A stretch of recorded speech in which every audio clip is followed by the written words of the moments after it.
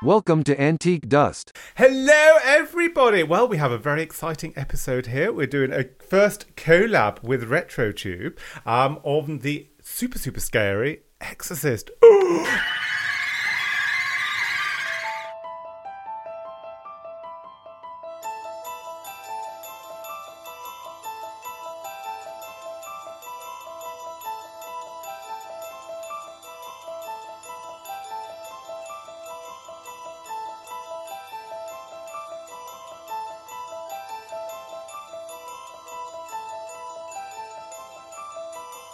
I'm Jonathan. I'm Rob. And together we are Antique Dust, joined by the absolutely lovely Adam from RetroTube. Hello, Adam. Hello.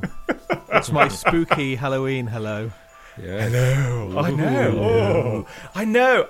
So, we have all watched The Exorcist, and we probably all have our own individual stories. We probably of do. The Exorcist, of when you first watched it and everything. We watched that last night. It was very spooky, and we watched the director's cut, which was The version you've never seen before, it was called in 2000 when it came out. And in my was it case, 2000. Oh, and in my case, that's literally true. really? That Oh, wow. I've never seen it. Oh, really? Oh, Yes. gosh. Wow. Oh. My goodness. So we actually broke your cherry then with watching The Exorcist this weekend. I've seen The Exorcist before, but I've never seen the version that you've never seen. So I've still never seen the version that you've never seen. Well, the very first time I saw The Exorcist was on the 25th anniversary, the Halloween special, where it got the digitally remastered version. I think it was in 98, because obviously it was 25 years. And I scared myself witless because I watched the documentary of how they made The Exorcist. And I was terrified. And I don't like spooky films. I'm very much like Heather. Heather, unfortunately, isn't into spooky films, so she's not joining us from RetroTube. No, today. she's off out wandering. She's calming Lancashire. herself down some chamomile tea and watching a cosy Miss Marple. But I was terrified, and I watched the making of documentary, and I was determined to go and see it at the cinema because they did the whole relaunch in '98 at Halloween.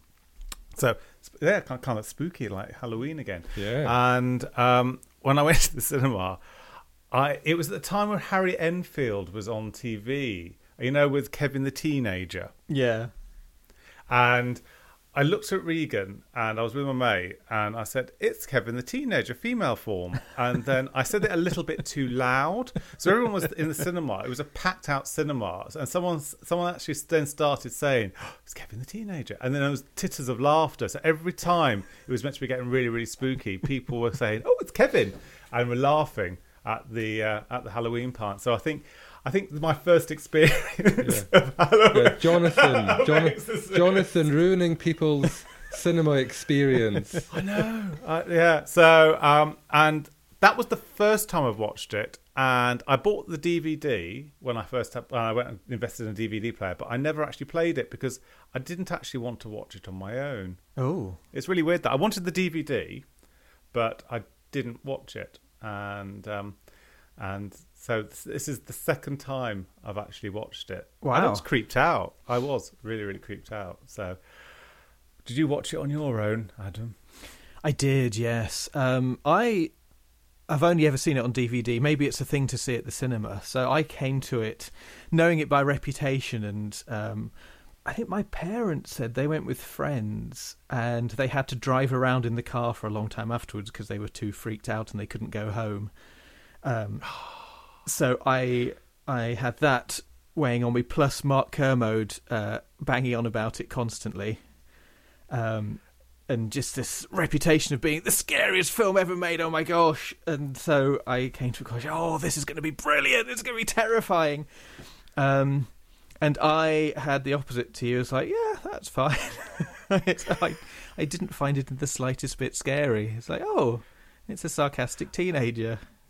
Yeah, I think when I saw it at the cinema, I laughed. And it wasn't that. But watching it yesterday night, it was creepy because I was completely immersed into it, and because we've got the director's cut where the sound has been lifted a lot more, Yes, yeah. and it just creeped me out. It really did. I was prepared. I was fully prepared for the creep out thing. But the thing is, what really creeped me out was the operational thing, not the sort of the angiogram. The angiogram. Yeah.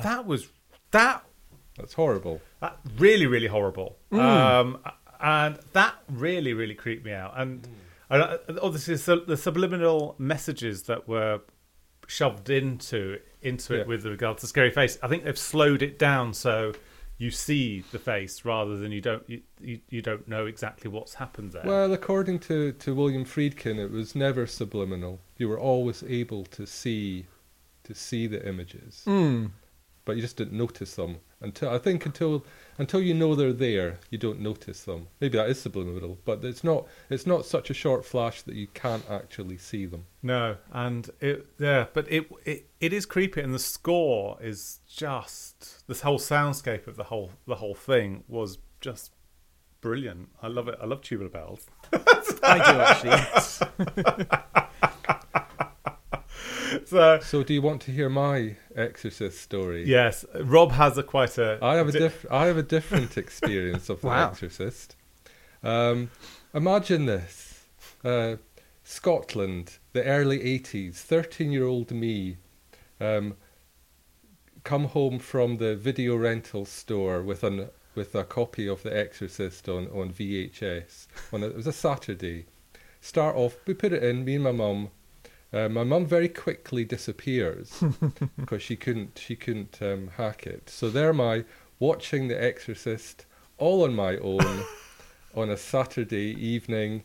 I was absolutely terrified to the point of post-traumatic stress. Oh really. no. Well, because it was a video nasty, wasn't it? It was. I was a poster boy for the Video Recordings Act. This was exactly the experience that the banning of video nasties was meant to stop. Yeah. It was made worse by the fact that my dad was out. He came home after I'd gone terrified to bed, and then he watched it very, very loudly, so I had to listen to the whole thing all over again. It was a long time before I could actually watch any horror movies after that, and I avoided horror as a genre. How many other times have you actually seen The Exorcist apart from that? I saw it again for the 25th anniversary, so that was At the cinema. in the cinema, Uh-huh. and I steeled myself. I screwed my courage to this sticking place and went to see it, and I thought, oh, that was it then. I was disappointed Yeah. when I saw it the second time. I thought, oh, what was all the fuss about? I've seen it a couple of times since then, including last night, and having gotten over all of that, I can go, you know what? It is actually a really good film, but it's not as terrifying as I experienced it when I was an early teenager. No. Do you think did your traumatic childhood experience, did that become like a warm memory, or is it still like, oh, I wish I hadn't? Because I think like a lot when I saw scary things when I was little, at the time it's really scary, but later on you look back and you go, oh, that was brilliant. Yeah.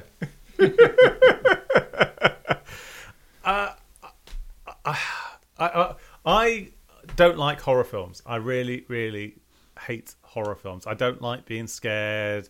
I think the suggestion of being scared is terrifying enough for me. But I think because The Exorcist was created in 1973, and I was born in 1973. So you're as old as The Exorcist. I am as old as and I think also you had The Exorcist, you had Jaws that came out in the same year, I think. No, Jaws was later than 77, I think. Yeah, Jaws was later. Right, yeah. So, but you say there were those two sort of like movies which were terrifying. Jaws is a laugh now. Yes. But I think Exorcist, because it covers so many sort of like religious sort of elements, it really does. It's quite terrifying because it's gone on to scripture, isn't it, and everything. And it is actually based off a true story, because Batty did it on there was a boy that was apparently possessed, and he investigated all of sort of the whole background of it, and it was asked, please don't reference the boy. So he made the person that's being sort of exercised, it's sort of the girl. And I think it works really well having the girl in that point, because it's really, really terrifying, isn't it? I mean, I know it's something like the rough girls from the precinct, the shopping precinct, sort of 13-year-olds nowadays are probably sort of have worse language than Regan comes up with. Yes, I think I went to school with worse girls than that. Oh gosh, you must have gone to a really rough comprehensive. Yeah, it's just, I think, because it was so different, and I think it's because the innocence of a child, and yeah, well, I mean that's very clear. I mean that's the I think that's the heart of the story, the corrupted innocence of a child. And the casting was, they looked for lots of young girls, but Linda Blair was cast because she had that cutesy, wholesome innocence. But Jamie Lee Curtis wanted to go for it, and I think she would have probably been really good. Yeah, I think her mother, Janet Leigh, refused, understandably. Yeah. Because the book was in the charts, wasn't it, for over a year, and it is really, I think the history behind The Exorcist. I mean, because we knew we were doing the podcast, we sort of did quite a lot of research with regards to YouTube. You wouldn't think so, but we did. With like YouTube videos, I still can't find the documentary that I'd watched before it came out for the 25th anniversary, because there was so much sort of urban myth behind the filming of the production, and it was fascinating with regards to the story. And they're trying to remake The Exorcist, which I think is a really bad idea. But I think doing like a docudrama about the making of The Exorcist, but like they've done they did with Feud. With Joan Crawford and Bette Davis. Yes. I think if they did something that the creators of Feud did a TV series based on the production of that would be good. The Exorcist. I think that would be much better. Yeah, you'll have to pitch that to Morgan Creek, won't you? Yes, I will do. The current owners of the franchise. I will sort of get up my brother typewriter, and I'll start typing a letter the moment I finish this.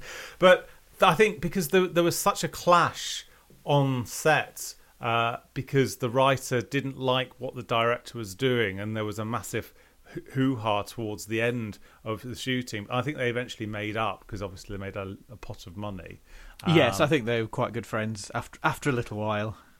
Yeah, but it's just quite unfortunate that the writer, although he was successful, he never really beat the success of this, and I think that's the problem, because he peaked, but yes. It's still quite an awesome peak, though, isn't it?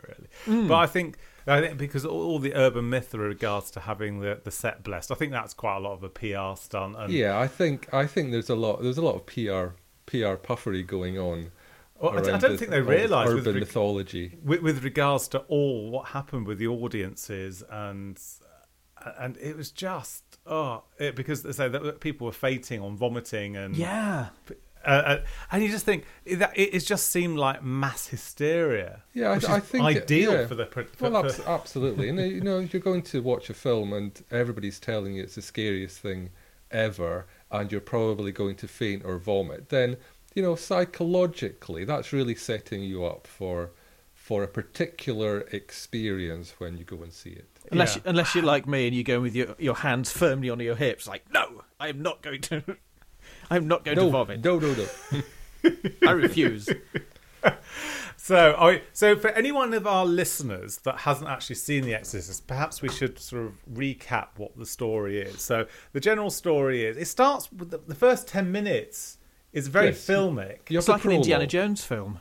Yeah. It did. Yes, it did. It started. I kept looking for indie, and it starts off in Iraq with a priest that's an archaeologist that's excavating sort of a site, and there's sort of a weird correlation between sort of the devil. Apparently, for the backstory is that he's done an exorcism in the 1950s. And now he's an archaeologist, and archaeology sort of looking at history and what have you. But it's not really explained. There's only like 12 sentences that are said in the first 10 minutes. I find the prologue very compelling, actually. There's something for me, there's something quite unsettling about the prologue. It sort of brings up there's a real atmosphere of paranoia, and it feels quite, the heat and the dust. It all feels really oppressive. I think it sets up the movie really well. I don't know. I could probably disagree a little bit, because I think the intimacy of the you could potentially cut the first 10 minutes and go straight into the story about the famous actress. She's doing a film in Georgetown in a rented house. She's got servants. She's got a cutesy sort of preteen daughter, and it could start with that. Because that's that whole domesticity which we can relate to. Where I suppose with the first 10 to 12 minutes when you're in Iraq, and you can feel the heat and everything coming off the screen, but I suppose it's that jarring juxtaposition of something so ancient and foreign, and then something so real and relatable. But I suppose it works in that way. But I don't know. What do you think?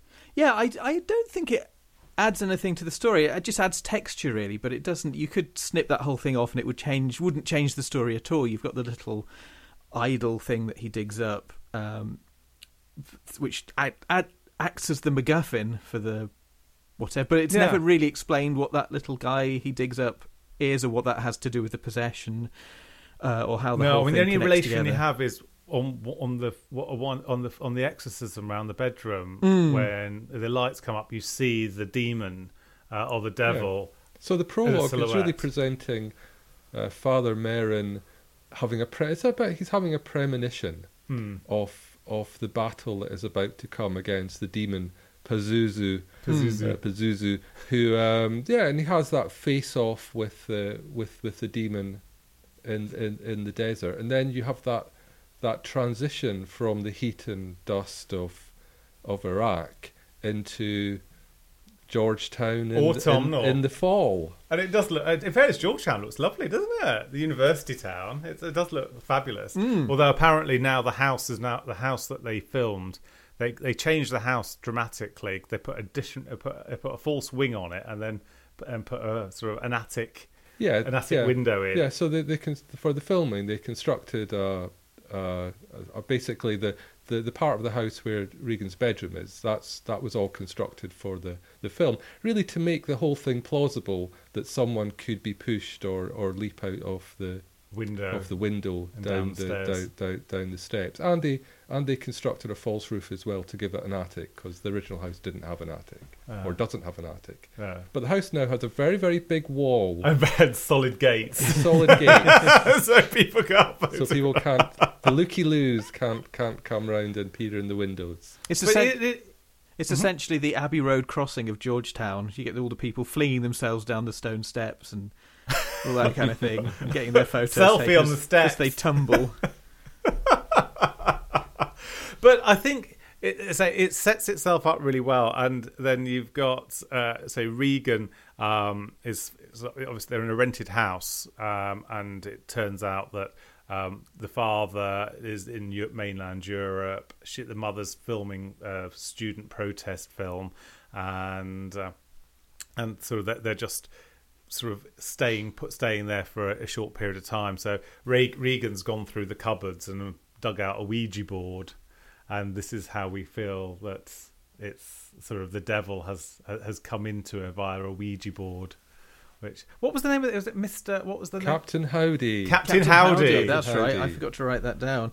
Yes, it's odd. I think seeing it with 2020 eyes, the Ouija board and the séance has been so overplayed in horror films, like really cheesy teen horror films, that it's odd to see it in a really classy horror film.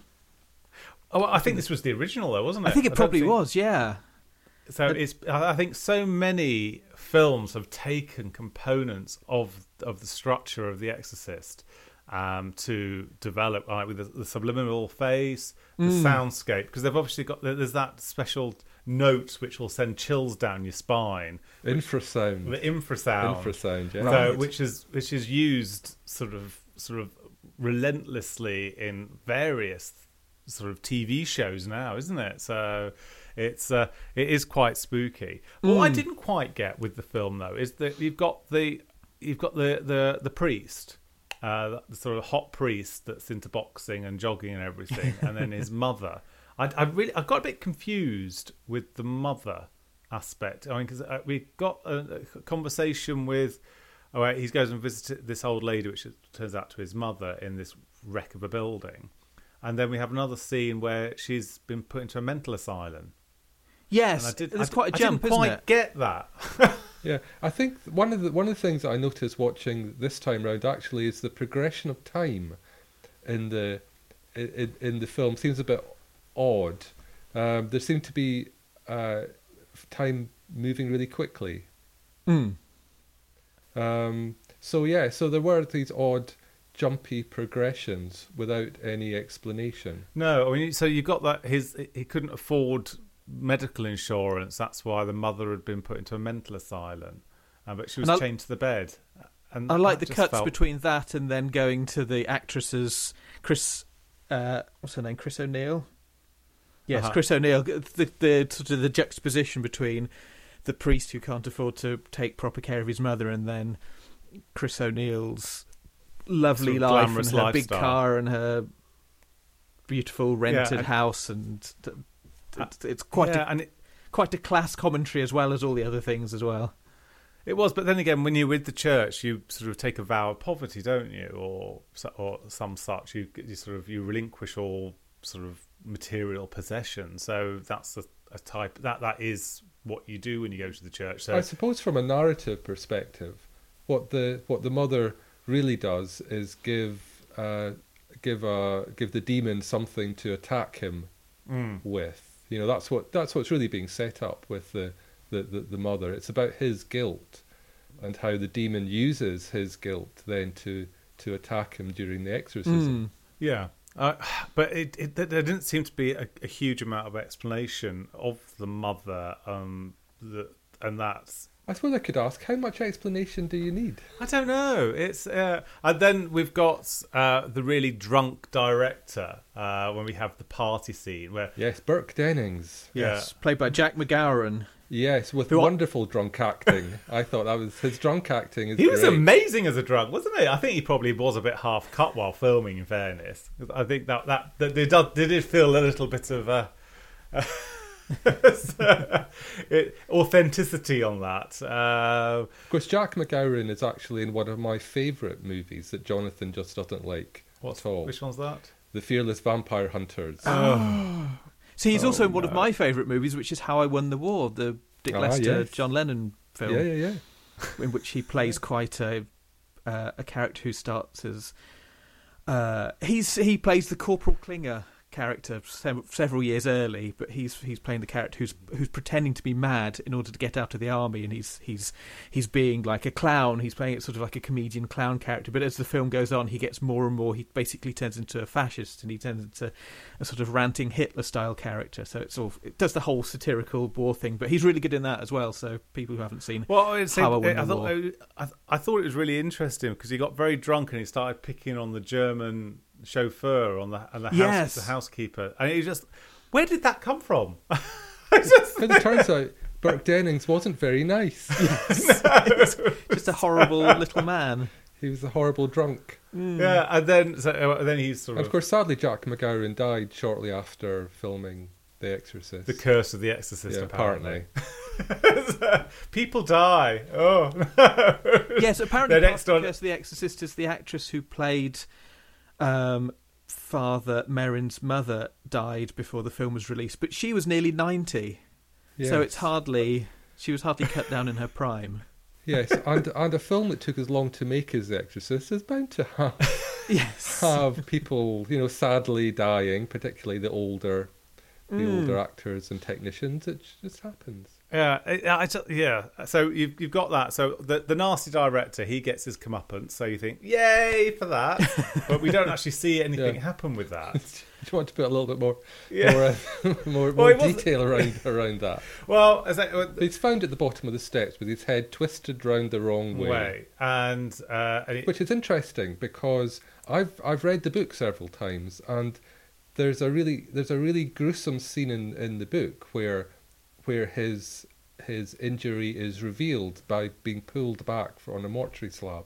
And that sort of false thing that your memory does sometimes, and I'm convinced that was actually in the film, and it wasn't. and it's not. I had one of those as well. I had the Mandela effect, or the Mandela effect, where I was convinced you did actually see his death scene, that you saw him at least start to tumble. I'm probably conflating it with the character who does end up going down the steps, but I had it in my mind that you do see him looming into sort of fisheye lens, and as he starts to fall, but no, he dies entirely off screen, which is very strange. Yes.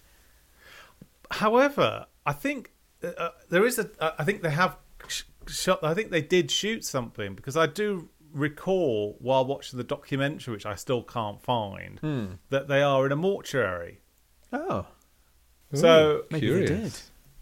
because because with the storyline, with the documentary that they did, they had said, well, there's so many things that were cut out because the film was just so long. It's over 2 hours, isn't it? It's 2 hours 12 minutes or something like that. I mean, it's a good film, but apparently they did film lots. So maybe it was in the version I saw back in the 80s, but has been subsequently snipped out. Maybe. I don't know. I'm sure it was because there was a mortuary scene that was because they had a mortuary scene, and then they did the soundtrack where they went to where the documentary, they went to a farm where they filmed, or an abattoir where they were filming. Sort of recording pigs. rather than filming. They were recording pigs being slaughtered for part of the soundtrack. So I mean that they really went for it with the soundscape of this, and it is so eerie. Is this the Mark Kermode documentary? It's not Mark Kermode. No, this was back in '98. Yeah, he did one roundabout then, because the disc that I was lent, which is the 20th anniversary, has got his documentary on it, but they presumably did several at the same time. I think this was an American one, because I think because they did the digital remaster, and then America did the history of The Exorcist and how it was filmed. I think the documentary was about 90 minutes long, and I think it was on Channel 4. And it was on reasonably late at night, and I watched that, and I was totally hooked. And then that's what made me want to go and see the film, because otherwise I'd just totally avoided the film. But because my interest was piqued. So we have the mystery of the documentary and the mystery of the mortuary Mandela scene. effect of The mortuary scene. scene. Yes. So if any listeners And are out Bert there, Dennings falling down the stairs. if any listeners are out there, please do let us know if you've got a cut of this with the mortuary scene, because I say that the one we've seen last night was the director's cut. So we've had the crab walking down the stairs with blood, The spider walk the spider walk, with the blood mouth. the blood mouth, and that was really, really creepy. But Well, wasn't that there was another one where creepy, it was it was walking along the horrible. ceiling? There was one walking over the ceiling, or was that a No, different one? that's another false memory, I think. Is that a false memory? Yeah, Oh. there is a deleted scene of Regan scurrying about, terrifying Sharon, flicking her tongue in and out. That's the alternative spider walk. Right. I know. So anyway, so Reagan sort of suddenly goes down a very slippery slope. Yeah, and that was one of the sort of like almost like the jump cuts, the passage of time that was slightly hard to follow when she's suddenly having all of these tests without any real explanation of why. It seems that time has passed quite rapidly, and we're not told why she's suddenly having all of these tests. I find that I like films and I like TV shows where you have to work and sort of you have to work and think about what's happening and make your own summarization. But with that, it did seem to like with the mother, that was just like jumped, and then you went from Regan sort of being a happy girl, sort of model making and playing on the Ouija board as you do, and to doing a party wee. To doing a party wee, and then having an angiogram, and then being whizzed off to a hospital where she suddenly swears at the doctors. That was really disconcerting. That wasn't it? Maybe that's presumably that's the director's plan to wrong foot you and leave you wondering what's going on here. And so she has all these tests. They think it's one thing, and then think it's another thing, and they have all these tests which are really gruesome. And then they think, well, it could be a psychological thing, so therefore it may be worthwhile going down the religious route, because then the suggestion of having an exorcism may reboot what's ever happened in the psychological sense. That's how the priest gets in, which I think is quite an interesting option, because they've befuddled their medical profession. Yes. Yeah, I think from a modern perspective, I can't imagine a modern day psychiatrist suggesting an exorcism, because I think what we would say is that could potentially damage rather than help. Yes. Yeah. But this was 1970s, wasn't it? Yeah. Interesting enough, the medical procedure is an interesting slice of history, because just after they filmed this, and it was done in a real, the doctor who conducts the angiograph or something like that. Yeah. He was subsequently sent to prison for murdering a journalist. Really? Yeah. I thought it wasn't the doctor who. It was one of the other. It was the guy who pushes. I think it's his assistant, the bearded guy, who's the technician. Yes, the technician who's. But shortly after they filmed this, they changed the way that they do the procedure. So this actually is capturing on film a way of doing a procedure that is actually like a bit of slice of history. God, well, I just found that really, really gruesome. I don't like medical procedures. I didn't like the squirting. No, no, squirty blood, no. I didn't mind the heads revolving round and things like that. That wasn't the problem. Yeah, but squirty blood. Well, it's always my problem. I don't know how familiar you are with the John Carpenter Thing movie. Oh, yeah, yeah. So I'm fine with all the, like, things coming out of chests and heads, sprouting legs and all that, but the bit where they get blood samples and have to cut their thumbs with a scalpel to get the samples of blood, I can't watch that. Just give me the collie wobbles. So it's a similar thing. Just anything kind of small and vaguely realistic, I just can't look at. But these sort of big, spectacular, Grand Guignol things happening. It's the realism of it. Don't bother me. The realism of that. Yeah. Of that scene that is unsettling. Yeah, and it's sort of almost more brutal than anything else. The medical profession is imposing something really awful and brutal on a young girl. Yeah, and so the X-rays, it was just so noisy, and that was just really discombobulating. I really, but she just basically, Regan just seems to disintegrate in front of us, and suddenly it turns from sort of like happy, wholesome girl to feral, sort of council precinct, sort of sweary girl. And, or a New York taxi turns into a New York cabbie. Yes.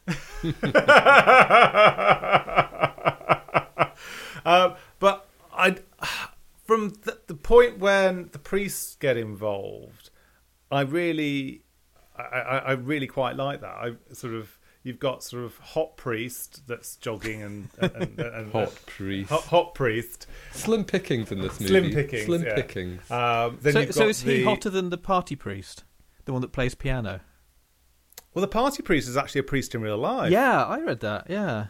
I think he's a bit too wholesome. He's the bit here. I think Father Karras has an edge of danger to it that Jonathan finds quite appealing. As a little brunette. But you could tell that he's got multi-layered. But I couldn't believe that actor didn't actually go on and do much else. No, he was really after- good. Yeah, he was really good, but I think maybe he got typecast a bit like Reagan. Yeah, she just became one of the I can't even say it, scream Scream queens, which I think is always quite a shame for actresses. Just to, like, you've been in a horror Yeah, film, now I mean, you can well, you've only got the be in likes horror of- films. Well, you've got like the likes of Jodie Foster, where Jodie Foster was in all the very wholesome Disney things, and then she went and did Taxi Driver. Yes. And that sort of reinvented so what she could do, and that put her onto a different different career trajectory. But with this, because it was such a big thing, that everyone just recognised her for that. And although she came back for the sequel, didn't she, for Exorcist 2? Well, we don't talk about Exorcist 2. I've not seen Not it. in the same breath as The Exorcist. I've not seen it either, but I have seen Exorcist 3, and that is actually really good. Oh, really? Oh, okay. Well, that was done by the same writer, wasn't it? So Andy directed it. yeah. So, but I love with regard, because I think that if this was rebooted now, there'd probably be lots of CGI and everything. But I think all of these special effects were genuine special effects. Yeah, they're all practical effects, which is And it quite makes remarkable, really, when you consider the technology of the day. And it really makes it gives that tangibility of realness, which I so I know the head's spinning round. That's potentially not, but Yeah, I have to say that the head spinning bit is my least favourite part of the film.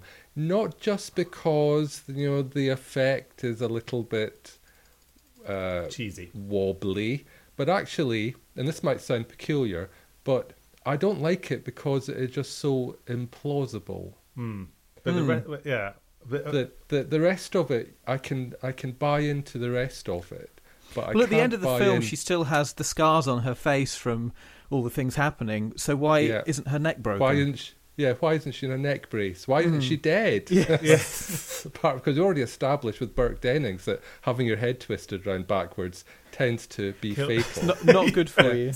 Yeah, in the novel, I don't know if you've read it, but in the novel, the head twisting is represented as a sort of hallucination. It's presented as something that Chris MacNeil sees, but it is clouded in a whole fog of did it happen, didn't it happen. Whereas to actually have it presented as A real thing, just it cuts through my suspension of disbelief. Yeah. So, but I thought I think the acting talent was really good, and also when they brought the actress Mercedes something or other, Mercedes McCambridge, that did I thought it was a male voice when it's only after I watched the documentary I realised it was a lady. You can hear it's a female voice. You definitely can hear it's a female voice. It could be like Marge's sister from The Simpsons. Which is a bit like it, isn't it, really? I thought, because it was so very, very creepy. The pea soup thing doesn't really stand up nowadays. No, it looks very green. Yes, far too green. And I think ever since I think French and Saunders did a skit on this, where your mother sucks jelly babies in hell. So that line. No, my mother's a biology teacher in Devon. So I think it has been sent up a little bit, but I still feel it's super, super creepy, and I like that. I think it has its moments. It does have moments of genuine chill, particularly those sequences when there's noises and opening the bedroom door and it's like not knowing what you're going to be faced with. I think that there are chilling moments. Do you want to know the biggest jump scare I had from this? Go on then. It's when the mother goes up into the attic with a lit candle. Oh yes.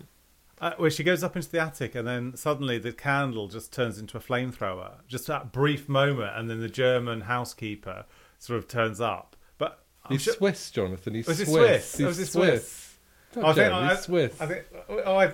He's a great pains to point out to Burke Dennings that he's Swiss, not German. I must have missed that. I was probably too over entranced with the fondue they were serving. No, to be fair, I think that jump scare of the candle, it's a bit manipulative, really, isn't it? Well, it worked. It does work. It does work, but it's very much setting out to give everyone a massive scare and then have a bit of light relief and a laugh afterwards. Yeah, because the way they paced it for the jump scares, the creepy, and then I think the priests, the way they did the exorcism and how long it took, going back and having a breather, and I thought that was really good, because I think nowadays I don't think anyone would give the screen time for such a thing. It would probably be lots of shouting and it would be a very short scene. But this, they prolonged it, and that question mark was there. And then when the older priest sends the young priest out because the devil's talking in his mother's tongue, and then dies, I think it was just that element there was really good, and it was quite a long sequence of scenes, those, and because we're invested into it, I didn't feel like it was an overly long time. I'd say every scene and every moment and everything was blocked out had meaning and a moment, and it added to that suspense. It was foreshadowed at the beginning part with the older priest with his heart condition. That was one from even the first Iraqi thing. So, yeah. It's interesting that for a horror film, I think there's only 3 deaths in it for a horror film, and 2 of those take place off screen. So the only person, as far as I remember, that you actually see die is the lead case, Father Merrin, but Father, the other one, and Burke. we see Father Karras dying, but Merrin, Burt Dennings, Karras's mother. Oh yes, we don't see any of those deaths. We see the aftermath of Merrin's death. We see him dead. Yeah. But does Karras not die off camera? I thought he comes back in. Maybe the slightly different.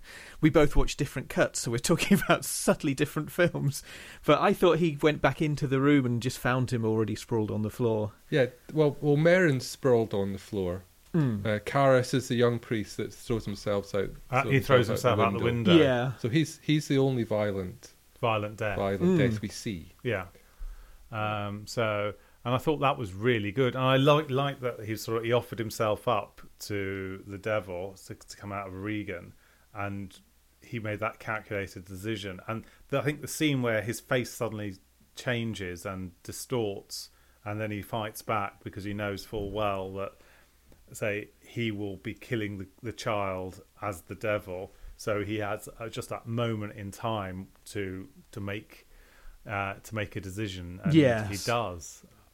And I thought that was excellent. In the original theatrical version, that scene's not particularly good because the transition from Father Karras with the demon makeup and Father Karras without the demon makeup is really obvious because he actually is in a different position. So there's a real jarring effect. But they've actually smoothed it out with CGI in the. Was that the CGI? Was that? Right, so they smoothed out that whole scene to make it much more realistic and natural. Yeah. So, and I thought that was really good. Now, the only thing I did find a little bit sort of unneeded was the police person, the police inspector. Oh, I really like his character. Like the character of Kinderman, and I think he does a really important job in the film. He's the voice of reason. He's the voice of the audience. This is just my thought, but I think he's representing us, asking more questions. Yes, I mean, I like the character, but I think he could have been maybe introduced in a different way, because it just seems he just turns up. That's what policemen do. They just turn up. But it was, I think some of it. I think if it was remade now, it would probably be slightly shorter, and it wouldn't probably make you work as much as you do. But I think the good thing about this film is it does make you work. It does make you want to talk about it. And I think that is part of the good thing about this as a film, because you do want to talk about it. It's a shared experience because it has got the tangible history, and it's got substance. I mean, it's the same age as me. It's 47 years old. I wonder if there's going to be a 50-year reunion or 50-year reboot for it. I suspect the 50th will be marked by the release of the remake. Oh, it's coming. It's on its way. Paris Hilton stars as Regan. No, I just. Yeah. Yeah. I mean, it's very much considered to be a franchise. And so we've had the TV series, which I watched the first series of the TV version, and actually I really enjoyed it. I watched 2 episodes of the second season, and I didn't enjoy that quite so much because it just felt it was just not very much along the same line. Was this the one where it had Gina Davis as Regan? Yes. Right. Ooh. So as the adult Regan. Sharon Gless. Oh, we love Sharon Gless. Oh wow, There- Cagley and Lacey. Yeah. I won't say any more. If you've not seen it, I won't say any more about it because for Spoilers, spoilers. Yes. But the way that Sharon Gless is introduced is absolutely phenomenal. What does? I'm not going to say because Oh. that will spoil it. Oh, okay. Sorry. But it's fun. Her introduction had me laughing hysterically. Oh, really? Yes. Oh, God. It's a phenomenal intro. Is it scary, the series? Not especially, no. But is it Johnny friendly? I would say it. You might want to look away occasionally, but it's not going to send you terrified, running, screaming out the room. Oh, okay. That's no. Like a bad episode of Brooks Died. So, Adam, going back to your scary movies, you did say sort of off screen, so that this wasn't the scariest movie you have seen. What would you say is the scariest movie you have seen? Well, it's a little bit of a cheat because I saw American Werewolf in London round a friend's house when we were probably about 10. So that scared the bejesus out of us. That was a comedy, though.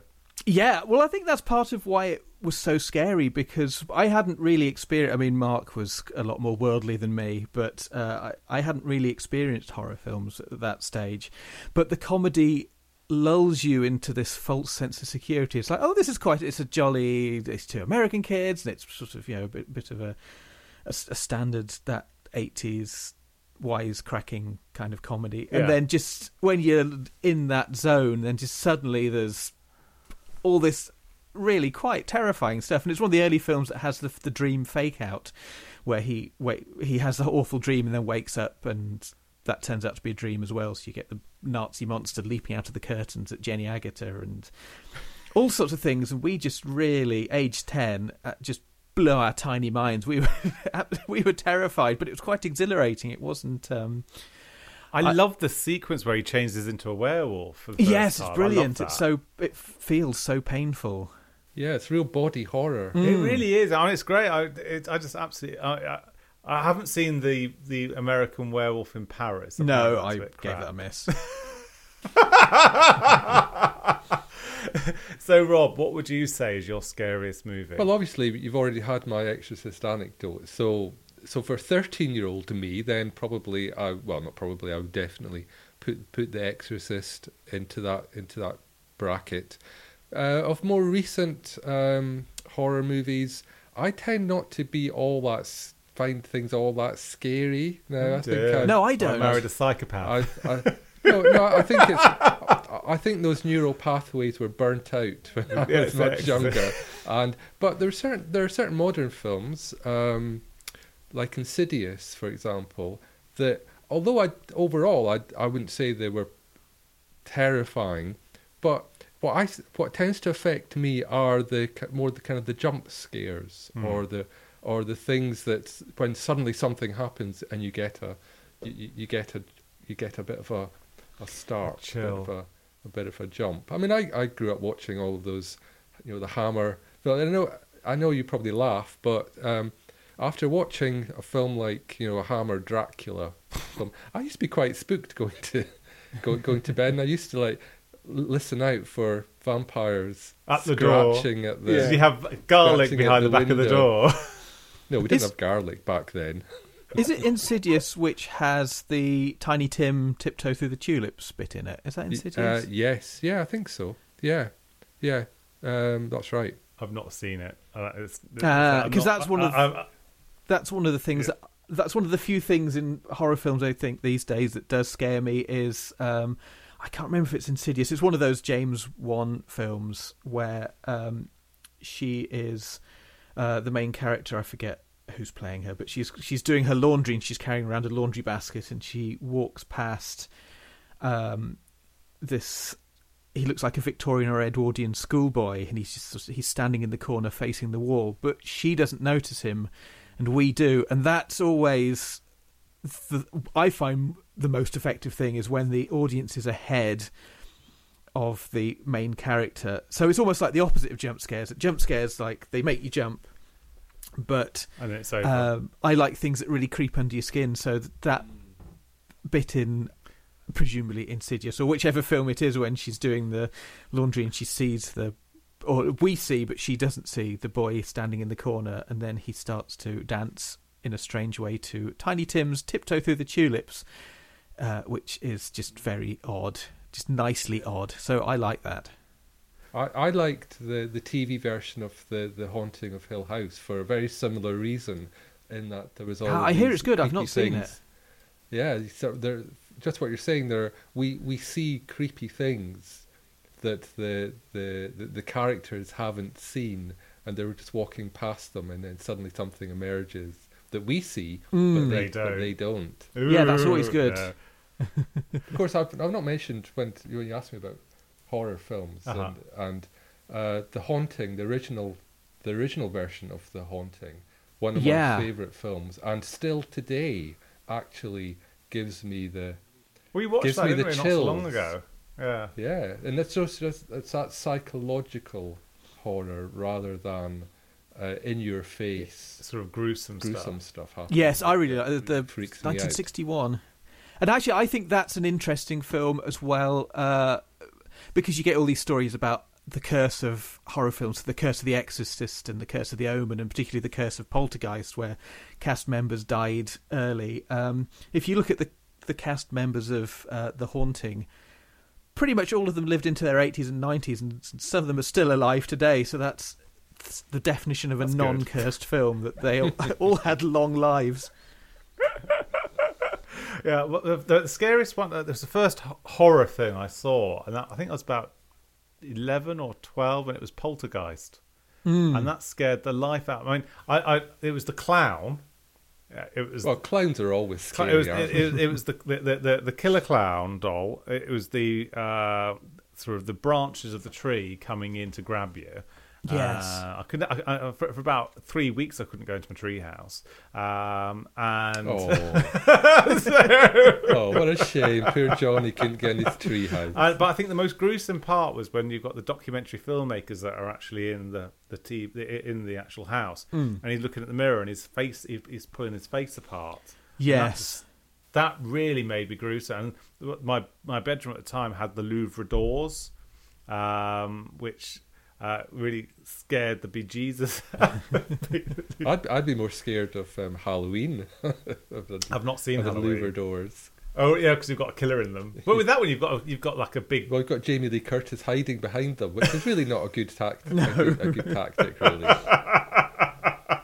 No, but overall, I really enjoyed watching The Exorcist, and I think the history of it is just brilliant, and the sort of urban myths are just quite delicious. So yeah, I so think anyway, it worked for me. Now I kind of know that it's not really going to scare me. It worked for me more as a drama with really surreal bits in it, rather than a horror film. It's almost paced more like a drama, and it doesn't do a lot of it's older than a lot of horror films, because my theory is that possibly The Omen, 1976, is the film which really invented the way that we structure and look at modern horror, and the way that kind of the scares are paced and dropped in at regular intervals throughout. So I'm thinking I may be wrong. People may be able to think of an earlier one that does that is paced in a similar way to. Well, I think modern anything horror. which has got a child in it has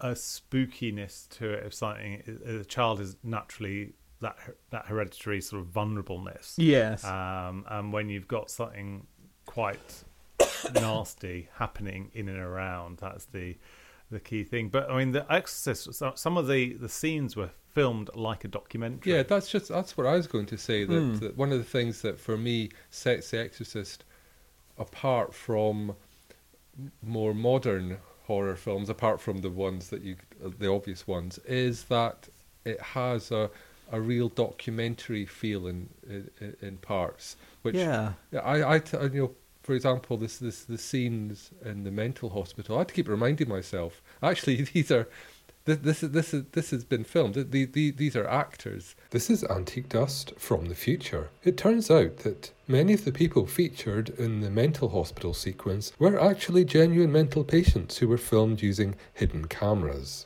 It had that real sense of realism about it that is quite unsettling. Yeah, I think. It reminded me of an early Scorsese film. For the first half before it starts to get full on exorcisty, it plays like a Scorsese film. Yeah. I think it was just very well done. The PR team did an awesome job with regards to marketing it, because I mean, for a film, how many other films can you say that are 47 years old are still talked about?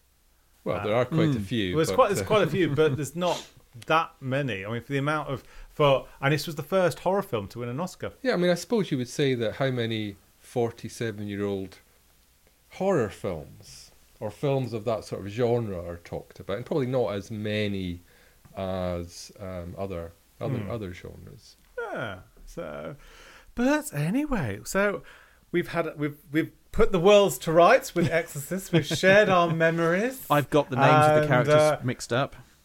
Yes, we've got characters mixed up and everything. But hey, that's par for the course. That's par for the course. Yeah. So this is So we're going to launch this on Halloween night. So spooky. So don't say Candyman 3 times into the mirror while looking at it, otherwise Julie Garden will come around and criticise your clothes.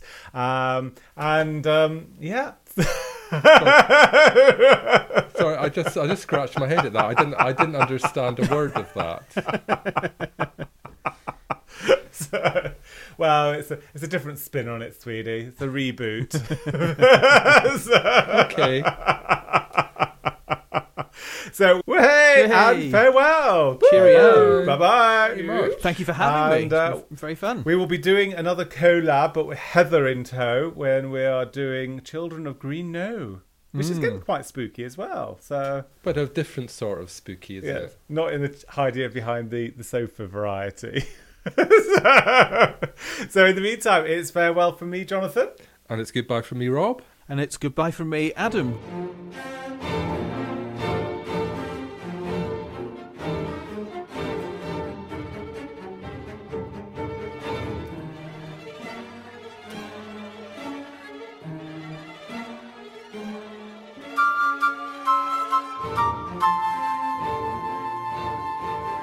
This has been an Antique Dust production.